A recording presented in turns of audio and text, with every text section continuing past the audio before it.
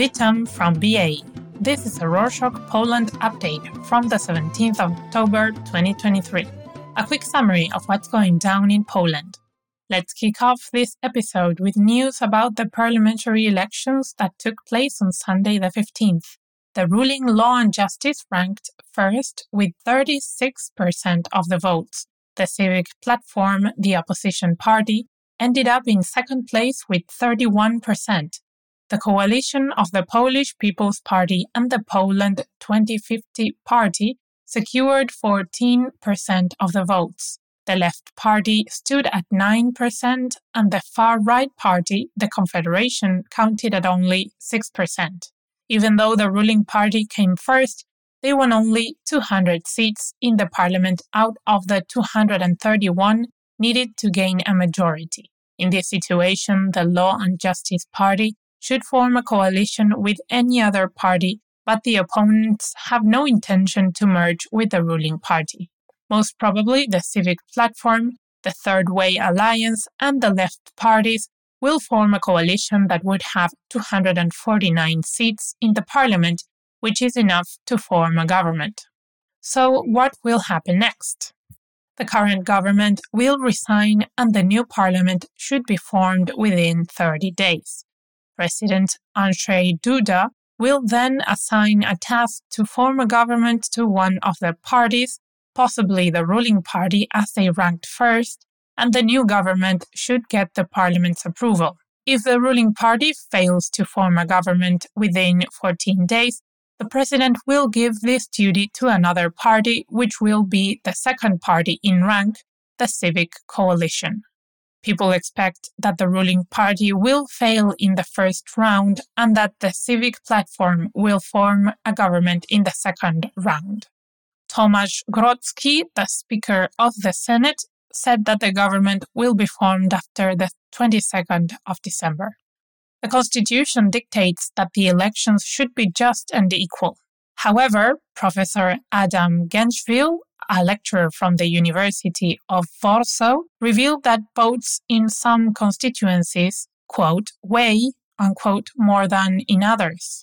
On Wednesday the 11th, he said that a candidate needs 87,000 votes to become a member of parliament in Warsaw City, while they would only need 59,000 votes to become a member of parliament in the Sosnowiec district. The vote in small districts has become more valuable than in big cities because the population in Warsaw increased since 2011, but in small cities it stayed the same. As a consequence of this situation, quote, election tourism, unquote, has become a thing in Poland. People travel to other cities to vote where their votes would be more valuable. Let's move forward to the timely updates on internal affairs. On Wednesday the 11th, Andrzej Czak, the head of the Polish army, and Piotrowski, the operational commander, resigned from the army. The generals were not happy with the ruling party's policies. For instance, the use of military equipment during the Independence Day parade. The executive also said that the country was safe because they had invested in the military sector. On the other hand, the authorities had lost trust in the army because the commanders did not inform the government in a timely manner when a Russian missile hit Polish soil in late 2022. All in all, the government and the army don't trust each other. Amid the resignation incident, opposition parties, including the Confederation Party, called on the defense minister to step down from his position because his distrust of the government puts the military order at risk in the face of the Russian invasion of Ukraine.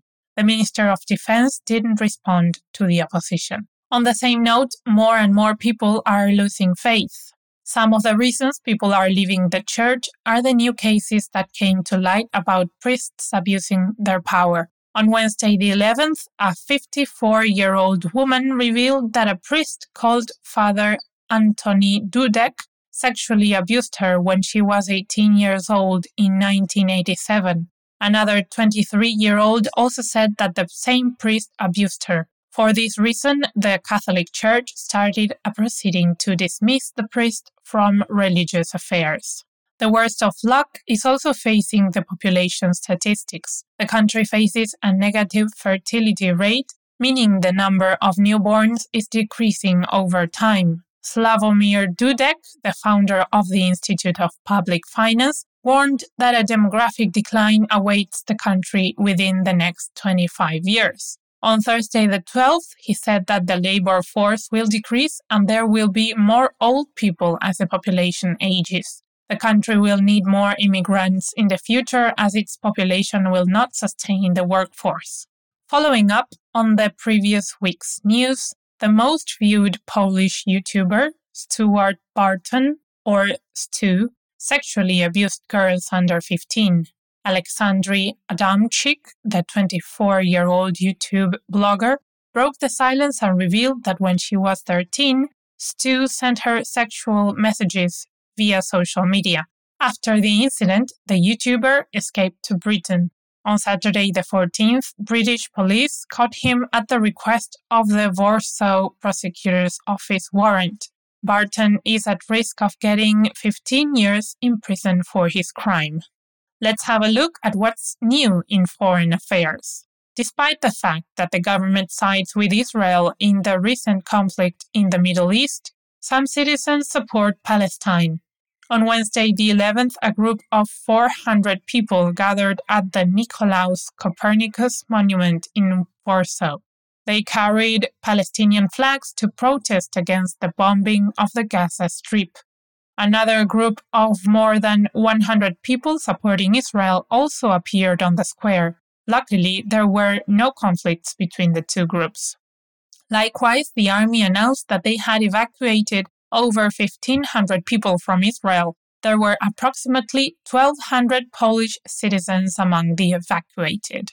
Moving on to cultural life events, the National Museum in Warsaw is hosting Pablo Picasso's exhibition. The event will last until 14th of January.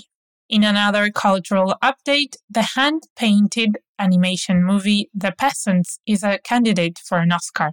The Polish movie tells a story of a woman in a small Polish village who married a much older man. The movie touches on the subject of women's oppression and sexual violence. In another event, Słupsk will host the Komeda Jazz Festival, and there are going to be events on each day until the 22nd of October. The festival includes concerts, exhibitions, Roman Polanski's short film screenings, among other activities. In unrelated news, on Wednesday the 11th, an organization called Safe at Work Coalition revealed the results of a countrywide poll stating that 40% of the working population experience stress every day at work. At the same time, only 50% of employers take measures to reduce the stress their workers are experiencing. On the same day, authorities warned Warsaw residents about fraud. In recent days, the residents saw stickers with QR codes stating that they got a traffic fine and that they need to pay the fine via the QR code on their cars. Yet, this is not true, and people should avoid scanning the QR code because doing so will give access to a program that will take money out of bank accounts linked to the phone. When in Warsaw cities faced fraud attempts in Rzeszów, people had difficulties with public transportation. On Tuesday, the 17th, some of the public bus drivers protested against the low salary and demanded an $80 increase to the monthly salary. The protest didn't affect much public transportation, since only 40 buses out of 160 didn't leave the depot. And that's it for this week. Thank you for joining us. Before we leave, we have a quick question for those following us for a while. How are we doing on bias? Axe grinding? We try to be independent and stick to the facts and context with favor and fear of none. How are we doing? Do we seem even a teensy bit biased? We are happy to see the Rorschach Poland community is growing and want to be the best at what we do. Tell us your thoughts and opinions at poland@rorschach.com or follow us on Instagram and Twitter @RorschachPoland or Mastodon @poland@rorschach.social. Do zobaczenia!